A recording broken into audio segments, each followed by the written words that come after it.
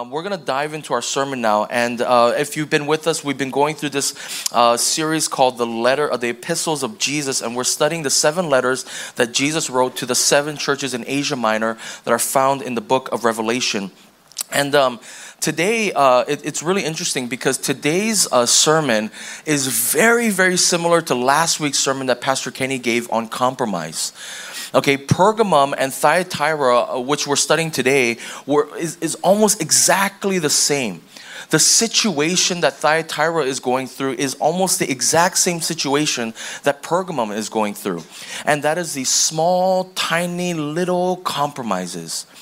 And yet here's the thing, right? Some errors are okay. It's okay to make some errors. But there are some errors in life that we absolutely cannot make. Because if we make these errors, it could be devastating. Right? Let me give you an example, right? On January 26, 2020, nearly 4 years to the date, and you might, especially for you sports fans, you might already know where I'm going with this, right? Kobe Bryant, along with 8 others, including his daughter Gianna, died in a helicopter crash. And what's really sad and heartbreaking is that it was a little minor error on the pilot's end that then ended everybody's life. A little minor error. And it can actually happen to any pilot, they say. You know, as you know in the news, right, we've been talking about Boeing and how this, I'm sorry if you work for Boeing, I'm sure it's been very stressful for you. We're praying for you, I promise you, okay? We know that the airplane door blew out, right, while it was ascending into the upper altitudes. And here's the thing, right, that Boeing airplane was probably 99.9% accurate. But that 0.1%, as it was ascending into the air, then, right, that one screw, that one glue, whatever it is, then blew out the door, and now everyone's freaking out. They had to ground all these planes. I'm sure some of your flights got canceled because of all of this stuff, right? It's mayhem right now because of a 0.1% error. And this is why some errors, right, some errors are okay, and we can recoup from those things. But some errors we cannot. And this is precisely what I think this passage is talking about today.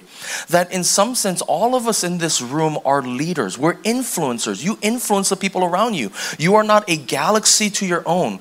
You don't have this bubble around you where you do not influence anybody. You are influencing people constantly. In other words, let me put it like this. You are all piloting an airplane. It might be a small airplane of 1 or 2 people. It might be a huge airplane of 300 people. And so this message, honestly, most applies to me. Because I pilot a plane that's quite large, honestly. And yet here's the thing, right? As we begin influencing people, what are we influencing people to? What are we teaching people? How are we influencing people? Because we're all leading people, and here's the point. We could be leading people astray, actually. This is why we have to be very careful about how we live. We have to be very careful about what we believe, because these minor errors could cause a spiritual airplane crash. So with that said, let's open up our Bibles to Revelation chapter 2. We're going to be looking at 18 to 28, okay? You're going to hear Jesus' language here. It's very sharp, okay? And we'll get to that, okay? And especially if you're not a believer here, you're probably like, whoa, Jesus sounds like like one of those hellfire preachers. But hold on a second. Let me explain everything to you, because I think by the end you'll understand why Jesus is being so harsh, okay? With that said, would you all rise with me as we read Revelation 2, 18 to 28? I'll read this for us. At the end, I'll say, this is the word of the Lord. And then I'll seat you after the reading of God's word. This is the reading of God's word. And to the angel of the church in Thyatira write, the words of the Son of God, who has eyes like a flame of fire, and whose feet are like burnished bronze. I know your works, your love and faith and service and patient endurance, and that your latter works exceed the first. But I have this against you, that you tolerate that woman Jezebel, who calls herself a prophetess and is teaching and seducing my servants to practice sexual immorality and to eat food sacrificed to idols. I gave her time to repent, but she refuses to repent of her sexual immorality. Behold, I will throw her onto a sickbed, and those who commit adultery with her I will throw into great tribulation, unless they repent of her works. And I will strike her children dead. And all the churches will know that I am he who searches mind and heart, and I will give to each of you according to your works. But to the rest of you in Thyatira, who do not hold this teaching, who have not learned what some call the deep things of Satan, to you I say, I do not lay on you any other burden, Only hold fast what you have until I come. The one who conquers and who keeps my works until the end, to him I will give authority over the nations, and he will rule them with a rod of iron. And when earthen pots are broken in pieces, even as I myself have received authority from my Father, and I will give him the morning star. He who has an ear, let him hear what the Spirit says to the churches. This is the word of the Lord. You can go ahead and be seated. All right, we have 3 points. I told you, kind of like a harsh passage, right? It's kind of crazy. Okay, so don't worry, we'll get to all of it, okay? 3 points: the challenge, the prize, and the truth. The challenge, the prize, and the truth. All right, let's dive into our first point, the challenge, okay? Look with me at verse 20, okay? I know tech team, I'm skipping around, but let's just dive into verse 20 here, okay? This is what I think to be sort of the summary of what Jesus is trying to say here, okay? He says this, but he goes straight to the condemnation. Okay, we're going to go straight to the condemnation. We say commendation, condemnation. Okay, here's the condemnation. But I have this against you, that you tolerate that woman Jezebel, who calls herself a prophetess and is teaching and seducing my servants to practice sexual immorality and to eat food sacrificed to idols. Here's the interesting part, okay? This church was not practicing sexual immorality, nor were they eating foods offered to idols. They were simply tolerating a woman who was teaching these things. That's all they were doing. In fact, look with me at verse 19. Here's the commendation, okay? Jesus saying, this is what's good about you. I praise this about you, okay? Look at what he says. He says, I know your works, your love and faith and servants and patient endurance, and that your latter works exceed the first. So if you've been with us, right, in week 1, we talked about the church in Ephesus, and you remember them, right? They couldn't put up with the teachings of the Nicolaitans. They fought off false teaching. But what were they doing? They lost their first love. And remember what I said in week 1, losing their first love wasn't this kind of like dispassionate position, but rather they were not witnessing to a watching world. And yet what Jesus is saying here is, he says, look, your latter works exceed the first. So in other words, actually from your first love, it's grown a lot. You had this first love, you were a witness to the watching world, and you've continued to do that, and you far exceed that. You are evangelistic. Not only that, but they have love and faith and service, and he says patient endurance. That means that they were suffering for the name of Jesus. This is an incredibly faithful church, actually. And yet Jesus says this one thing. It's like, it looks really small, but I'm telling you, it's huge. It's ginormous. And here's the thing that you're doing. You're tolerating this woman named Jezebel, who calls herself a prophetess and is teaching and seducing my servants to practice sexual immorality. So most of the church wasn't doing this. Rather, they were just putting up with this one woman, and we'll talk about her in a moment, who was teaching something false. She was teaching something false. We're pretty certain this woman's name wasn't Jezebel. That's probably referring us back to 1 Kings chapter 16:21. There's a queen named Jezebel who influences the nation of Israel to move away from worshiping Yahweh to then worshiping Baal. And so that's probably why he gives her the name Jezebel, but that's probably not her name. That's all they were doing, was putting up with this teaching. But here's the point. And it'll be up here on the screens. Tech team, if you could put this up. What you tolerate is what you teach, and what you allow is what you advocate. What you tolerate is what you teach, and what you allow is what you advocate for, actually. Let me give you an example of this, okay? My son is in kindergarten, and his kindergarten teacher is amazing. We love her so much. She's such an amazing teacher. And one of the things that she does is she actually has a trampoline about this size here, okay? It's like not that big, but it's right by her desk. And my wife, by the way, is a kindergarten teacher. And so we went in for parent-teacher conference. We see the trampoline, and my wife is like, how in the world do you have this trampoline in your room, and you don't have these kindergartners running up and just jumping on this thing all the time? That's incredible. And our son's kindergarten teacher said something to this effect. She was basically saying, like, on day 1, what I do is I explain to the kids, if you touch this trampoline, if you jump on it, even if it distracts you, you get around it, you're kind of nearing it, right? You're like hovering around it. Even if you sniff the trampoline, I'm going to take it away and I'm going to put it away. It's gone for the day. She didn't say the sniffing part. I added that part in, okay? But she's basically saying, like, if this distracts him at all, I just take it away. And so day 1 came around, this kid started touching it, and she was like, okay, it's all done. Boom, she put it away. Because here's the thing, right? If she didn't put it away, what is she? She's then teaching the kids, it's okay. It's okay for you to actually touch this. It's okay for you to disobey me. It's like my words don't matter, actually. What you tolerate is what you teach. What you allow is what you advocate for. Here's another kind of flip side story, okay? This is another kind of the opposite end of the spectrum, but I went to a mission trip at the Philippines when I was about 18 years old, and this was one of my first mission trips. And at some point they gave us a big bag of candy, and they said to me, "Go pass it out in the village." And so they brought with me a translator. I went out into the village, very very poor village, and all of a sudden these kids just started flocking around me, and they were literally pressing their bodies up against mine. And I was holding this bag of candy like this, and I was like, "Oh my goodness!" And so I stopped and I was like, "Hey, can you tell the kids this? Do not grab the bag of candy. Do not reach into it. I'm going to pass out candy. When I pass it to you, can you go away?" Okay? Because I got to pass out to all these kids. There was like 50 or 60 kids there. And so they're pressing up against my body. I start passing it out. And then all of a sudden, one kid just reaches into the bag, just grabs a bunch of candy, and then runs away. At that point, I should not have tolerated that behavior. I should have just said, "You know what? We're done. Boom, all the candy gone." But I tolerated it. I allowed it. And because I allowed it, I advocated for it. And so guess what happened? I'm passing it out, and then soon enough, another hand comes in, boom, grabs it, runs away. And then all of a sudden, it starts snowballing. 3, 4, 5 hands start coming in. And then all of a sudden, I'm getting mugged almost. And the kids grab the candy bag, and they start grabbing it, pulling it down. And then soon enough, the whole bag rips in half. It all pours out to the ground. And then it's like Lord of the Flies, anarchy. The kids are just grabbing everything, eating, and they're running away. And it was just mayhem. You see, this minor error of just tolerating something allowed me to teach them that this was okay. It allowed me to teach them that this little compromise is okay. And yet what you tolerate is what you teach, and what you allow is what you advocate for.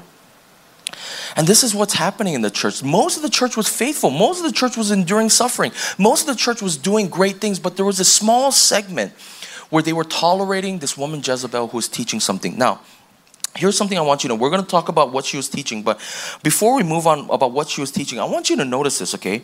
I want you to, this is sort of a little excursus, but I want you to notice, okay? John and Jesus do not condemn this woman for being a woman preacher. You know what I'm saying? Like, they're not saying like, "Oh, you are a woman, you should not teach." They are assuming that she's a woman and that she should be teaching. And so I want you to notice that Jesus is not upset that a woman is teaching. He's upset about what she's teaching. He's not upset that a woman is teaching. He's upset that what she's teaching. Because here in the early church, what you have to understand about the early church is that men and women were leaders in the church. If you read the book of Acts, for example, right? In the book of Acts, it says this in Acts chapter 8, verse 3. But Saul, who then turns to Paul, was ravaging the church and entering house after house. He dragged off men and women. So Saul is persecuting the church, and he persecutes both men and women. Interesting. Look at Acts chapter 9, verse 2. "And asked him for letters to the synagogue at Damascus, so that if he found any belonging to the way, men or women." So Saul persecuted men and women. Why? Why is this important? Because here's the thing. In Rome, they only persecuted the leaders of the organization, not just anybody. This is actually why Christianity was so attractive initially. Was because Christianity was an oasis for women. And so they would come and they'd be like, "Oh my goodness, like I actually have a voice here. I actually can lead. That's why Lydia in Acts chapter 16, she's actually a matron, and she actually houses home churches. If you look all throughout the letters in Romans chapter 16, there's a whole list there of women who are leading in the church. In fact, there's a woman named Phoebe who's a deaconess of the church. And so here, let's go back to the passage, right? John is not upset that a woman is teaching, rather it's what she's teaching. And here, this is what we think is going on. We're not 100% certain, but this is what we think is going on, okay? And I want you to notice this though, okay? False teaching always just takes 1 degree. It just takes a little bit of a compromise in your teaching. And all of a sudden, what you'll realize is that you'll end up 100 miles away from your destination. Because that's what happens, right? You sail a ship. Imagine if you're 1 degree off, and you sail that ship for a day. What you'll realize is after a day, you'll be 100 miles away from your actual destination, because you keep going. And then soon enough, the destination is here, and you're all the way over here, 100 miles away. And I want you to notice that about this teaching, okay? What Jezebel was probably teaching was something like this, okay? in Thyatira, they were known for their trade guilds. They were like unions, okay? And so there was candle making, there was fabric making, there was fabric dye making, there was seamstresses. There were all these trade guilds, okay? And in those trade guilds, as I mentioned before, they were religious in nature. So when I was talking to, for example, to our Taiwan missionaries, they would tell us that in Taiwan, actually, the businesses in Taiwan would actually worship and sacrifice to the gods so that they would get more money, actually. And I know here in the West that sounds strange, but in the East it's not that strange, that a business would be religious in nature. And this is how the trade guilds were. If you joined a candle making trade guild, you would have to worship the god of whatever that trade guild worshipped. You would have to say Caesar's Lord as well as the gods of that particular trade guild. And so in these trade guilds, right, as they would worship these gods, these worship services weren't like our worship services. They were like feasts. They were like parties. And so these parties would include food that were sacrificed to the gods. They would include wine and drinking and getting drunk, and they would be filled with sexual immorality. And what this woman Jezebel was probably saying was something like this. She was probably saying this, right? Like look, the idols are worthless. Who's king of the universe? Jesus Christ is. Jesus Christ is the only real God. All the other gods in the world are nothing. They don't even exist. And everybody in this room would say, amen, hallelujah, praise the Lord. That's right. Jesus is the way, the truth, and life. He's the only God. And so therefore, if you go to these parties, don't worry. Because even if you eat the foods, even if you drink the wine, even if you do the celebrations, it's fine because you're worshiping nobody. So go ahead. It's okay. Go to the parties. Because all of those religious acts are meaningless. You see how it's just 1 degree off. There's a difference between observing something religious, like literally watching it. Like it's like for me to go into a Hindu temple and watch a Hindu religious service. But then there's another thing for me to participate in that Hindu religious service and to actually worship the Hindu gods. And what Jezebel was teaching is just 1 degree off, right? Just 1 degree off. Jesus Christ is king. He's the only real God. All the other idols don't exist. So everything that happens here is meaningless. So it's okay, go. The other thing she was most likely teaching is something like this, right? And I've taught this too, okay? I've taught this, right? That the things of this world, money, fame, success, these things are worthless, right? Just a few weeks ago, I said the crown of this world is nothing. The crown of life is everything, guys. Like, don't pursue the crown of the world. It's the crown of life, the spiritual life. The spiritual things are good. And most likely what Jezebel was saying is, yeah, that's right. The things of this world are meaningless, but the spiritual things are what really matter. And so guess what? Anything you do with your body sexually, it's okay. Because that's the physical stuff. The physical stuff is meaningless. It doesn't matter what you do here in the body. It doesn't matter because all of this is worthless. The only things that matter are spiritual in nature. 1 degree off, and all of a sudden, people are being dragged towards these parties that are sexually immoral in nature. And by the way, these parties were mandatory. If you were part of a trade guild, you would lose your economic status. You would probably find yourself in social isolation. The closest thing I could think of it is in South Korea. There's a practice known as haeshik. I don't know if I'm saying that right for all the Korean people. My wife was like, it's haeshik, not haeshik. So sorry, haeshik. Okay. Apparently in Korea, right? If you work for a company, right, your boss says, "Hey, let's go out and drink afterwards. Let's get drunk." Like in Korea, like you can't say no. Because if you say no, you're sacrificing promotion, you're sacrificing social isolation from the rest of the team, right? You could find yourself on the outside. So a lot of people end up going, but a lot of Christians are like, wait a second, I don't know if I can do that. And this is sort of what it's like, right? If they didn't go to these religious practices, they could find themselves on the outside without a job and without any social relationships. And what Jesus is saying here is don't put up with that false teaching. I know what she's saying sounds kind of true, but that's precisely why it's false, because false teaching never sounds right. I mean, it always sounds right. False teaching always sounds kind of right. Because, look, imagine this, right? Imagine this. I would never come up to you and say, Eric No is Lord and Savior of the universe, everyone. I'm the Lord and Savior of the whole universe. You'd be like, that's false teaching. And of course that's false teaching. But you know that because, right, it's so blatant. But imagine if I said this to you instead. I said, you know what, guys? Don't you dare ever talk about me behind my back. That's gossip. No, but imagine if I'm actually doing bad things. Imagine if I'm actually cheating on my wife, I'm stealing money from the church, and I'm bullying our staff. Imagine if I'm doing that. You should actually talk about me behind my back. You should actually go report me to the elders. You should do that. But if I tell you never ever, and if you talk to the elders about me behind my back, you are gossiping about me. Do you see what I'm doing now? I don't have to tell you I'm Lord and Savior, but I'm creating a context where I'm untouchable now. 1 degree off, man, and you end up millions of miles away from the correct doctrine. What you tolerate is what you teach. What you allow is what you're advocating for. Are you tolerating false teaching in your life? Or let me ask you this. Look, this is going to sound a little harsh, a little crazy, but let me explain, okay? Or maybe are you a false teacher leading people astray just by 1 degree? You know, Matthew chapter 5, verse 19, Jesus says something really interesting, right? Look at what it says. It'll be up here on the screens for you, okay? And by the way, this sermon, mind you, it's mainly for me, okay? It's mainly for me because I lead this church, right? And so this was a wake-up call for me, okay? Look what he says though, Matthew 5:19. Therefore, whoever relaxes one of the least of these commandments, okay, if you relax the least of these commandments, if you just relax the least of them, okay, and teaches others to do the same. In other words, if you model for people the least, you don't got to obey the least of these commandments and then you model that for them, you're teaching others to do the same, will be called least in the kingdom of heaven. But whoever does them, whoever models them, whoever does them and models them and teaches others will be called great in the kingdom of heaven. Look at what it says in Matthew 18 verse 6. It says, but whoever causes one of these little ones who believe in me to sin, it would be better for him to have a great millstone fastened around his neck and to be drowned in the depth of the sea. Such harsh language, but Jesus is saying, look, even if you get it 1 degree off and you start teaching people, you could lead them towards an error that would be devastating to their lives. In fact, in Galatians, right, there's this interesting interaction. Paul is in Antioch, and in Antioch, he ends up confronting Peter the apostle.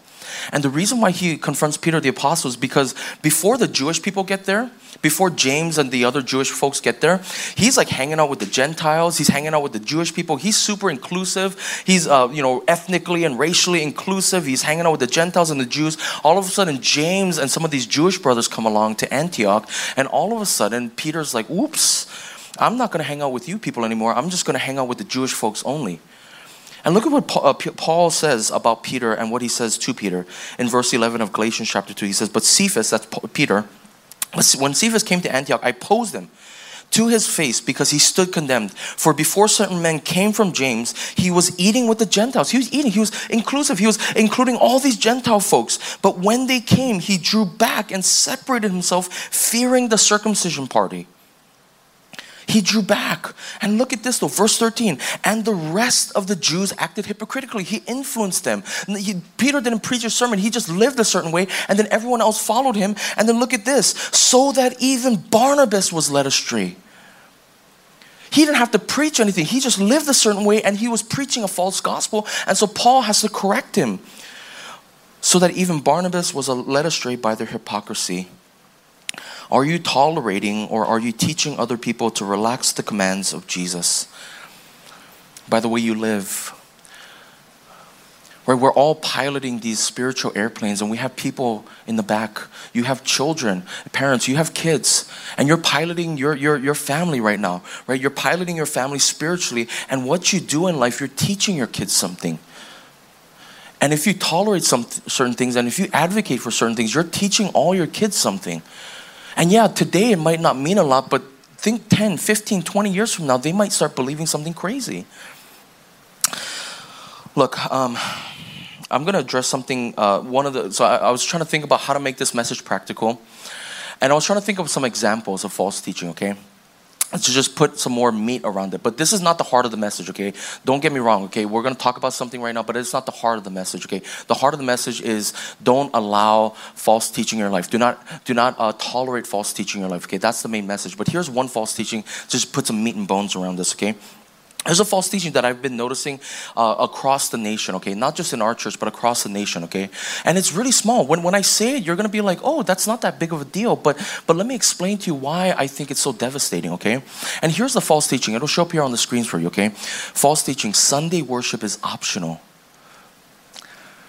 I love you, by the way, okay? I love you, and I'm not pointing out anybody, okay? If you're like, oh, does he know my attendance? I don't know anybody's attendance here, okay? I don't, honestly, like, there's so many times where I'm like, oh, I haven't seen this person in a long time, but my wife is like, no, I've seen them every week. I'm like, okay, yeah, I don't know. I don't know who comes, I don't know who don't come, okay? So I'm not pointing you out, okay?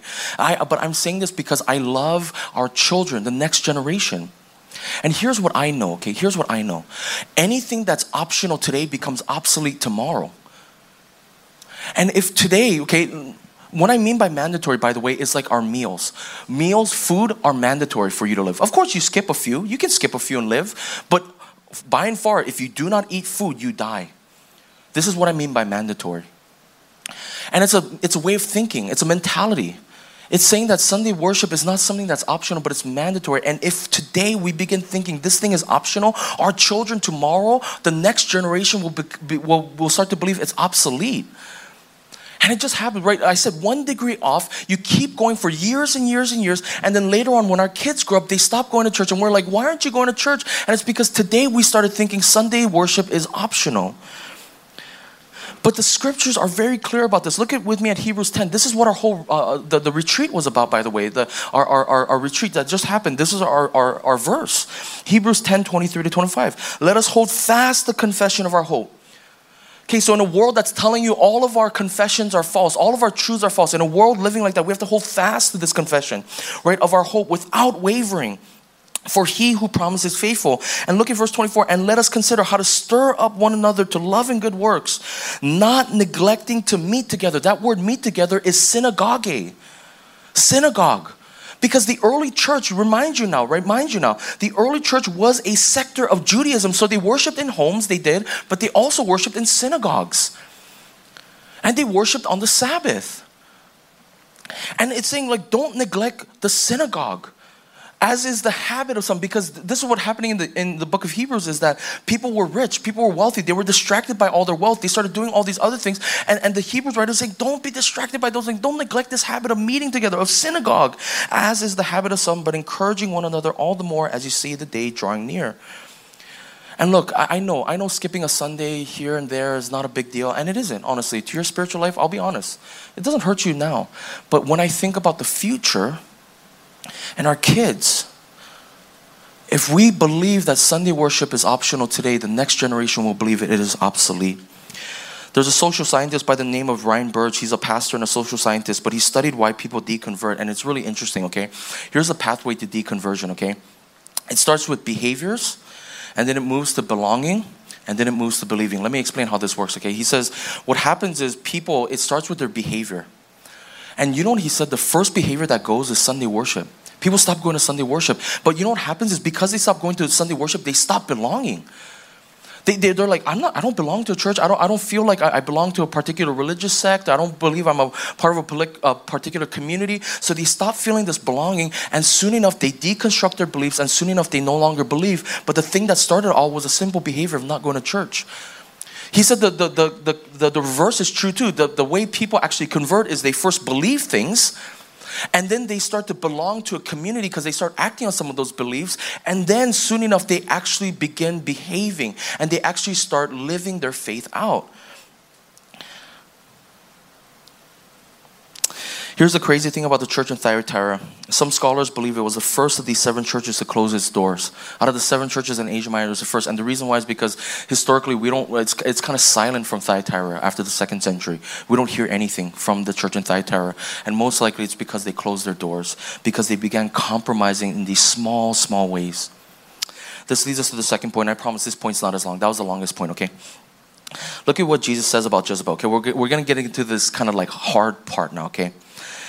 I gave her time to repent, but she refuses to repent of her sexual immorality. Behold, I will throw her onto a sickbed, and those who commit adultery with her I will throw into great tribulation, unless they repent of her works, and I will strike her children dead. Jeez, Jesus Christ, why? Why do you have to be so harsh? Strike her children dead. Okay, and all the churches will know that I am he who searches mind and heart, and I will give to each of you according to your works. Jesus here uses very harsh language, but here's what I think is going on. First of all, he gives her time to repent. This word for time is chronos. And this chronos word means like an age or a season of time. So he gives her this really lengthy time to repent. And even now, he's probably giving her time to repent. Why? Because these letters were typically, this is how church services would go. They would gather like we are today. They would have one of the leaders read the letter to the church, and then they would sing songs and worship.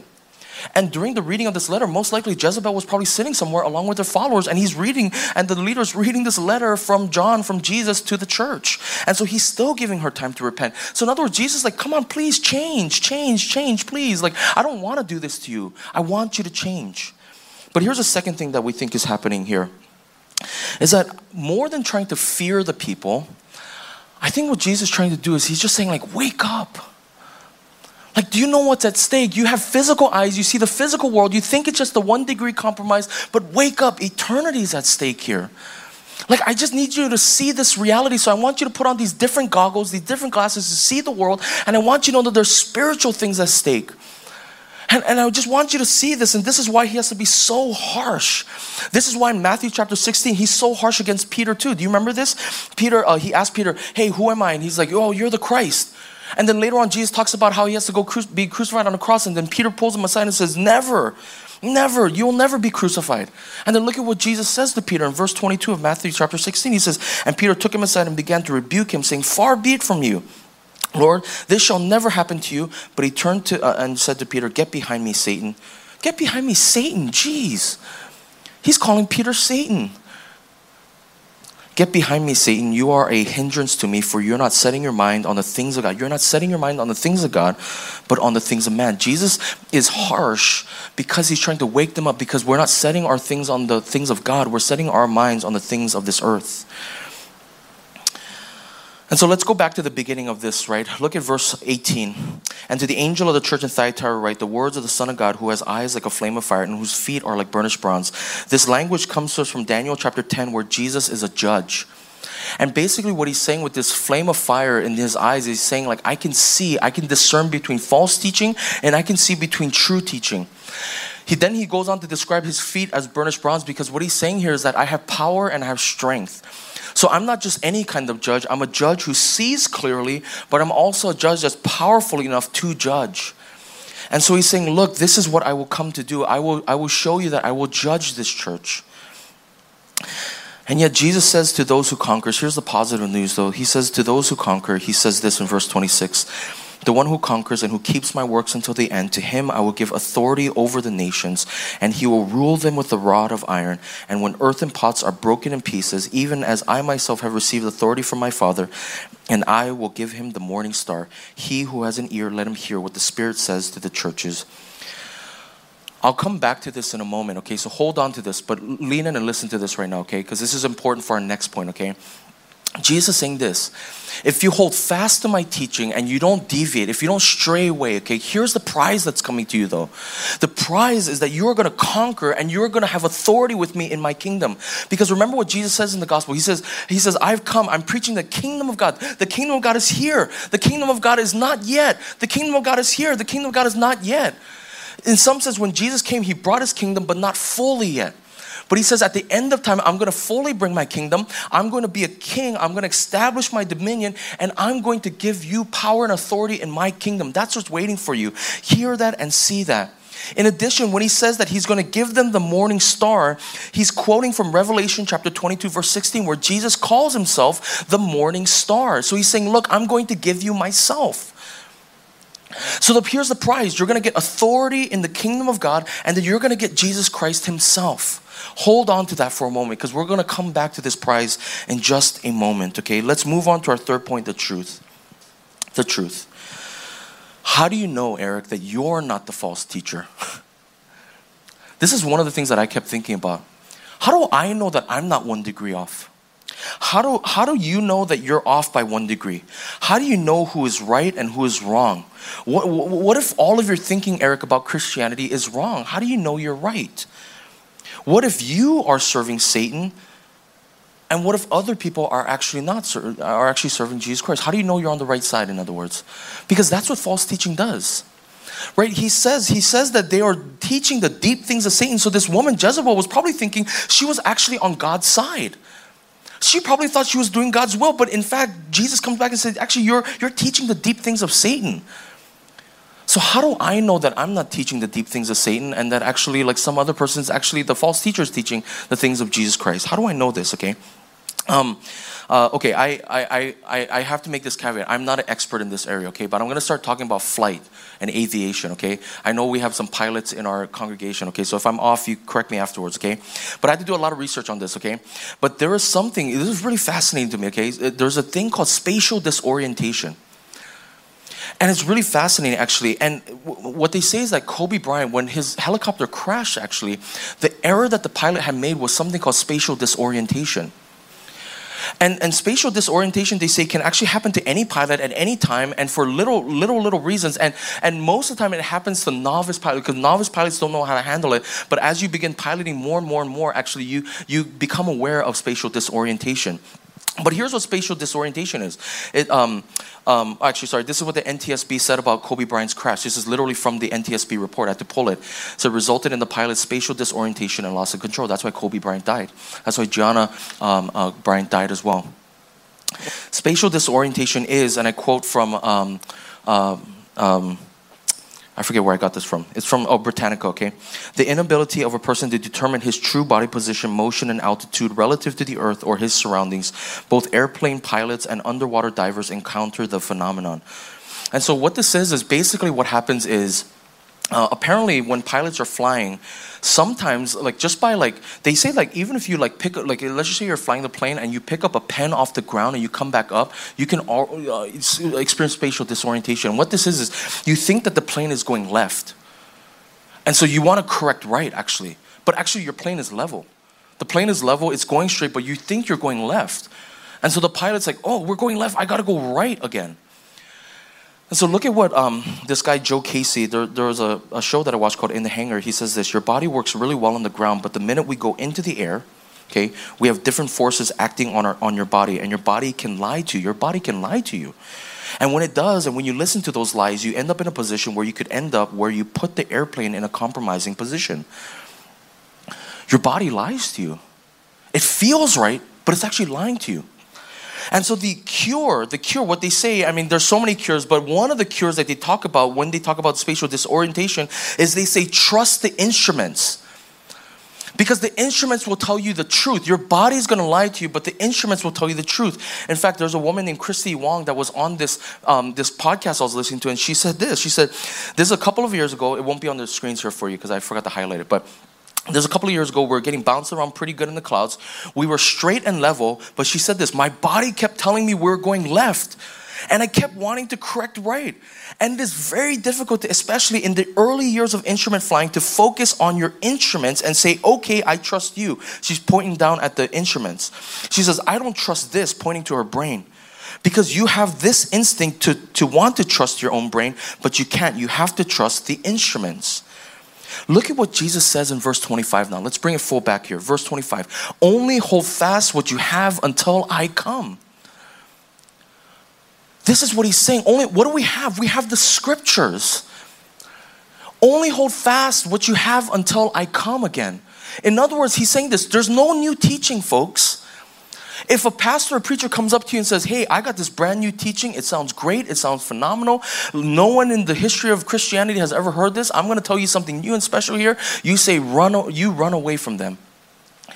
Only hold fast what you have until I come. Jesus gave us his word. This is why you cannot trust your body, because your body is subjective. Yes, certain teachings of the world may seem right, but your body can lie to you.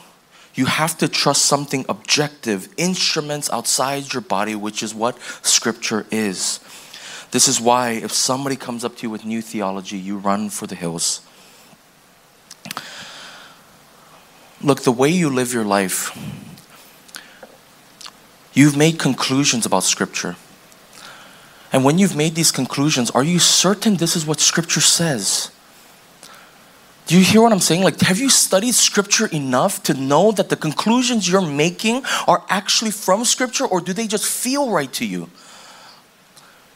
Like, if you're going to bank your whole life upon this behavior, upon this theology, upon this action or behavior, and you're just saying, yeah, I think I see other Christians doing it, I see other people doing it, it feels right to you, and you're not basing it in God's word, I'm telling you, you could be off. You could be spatially disoriented.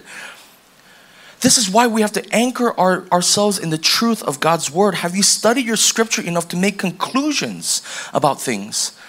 That you are going to live your entire life in this particular direction. You're going to teach your kids about this direction. You're going to do all these things in this direction because you're absolutely sure scripture is teaching it. Look, let's go back to the prize now. This is why Jesus calls us to rule with him. Do you understand why? Because he's saying this: the people who are going to rule with me, the people with authority and power, are the people who submit themselves in humility to my word. That's why the prize is so great, because he says, look, I know right now you feel weak. You're humiliating yourself under scripture. You're humiliating yourself under God's word. I know it doesn't feel right at times, but you have to humble yourself before God's word. And then he says, look here. And in the years to come, in all of eternity, you will have authority and power in heaven. Look, he says that I will give you the morning star. Why? Because when you're living this way under God's word, people will say that's not what Jesus wants. And Jesus says, no, the prize is myself. I will give you myself. Hold fast to what you have until I come.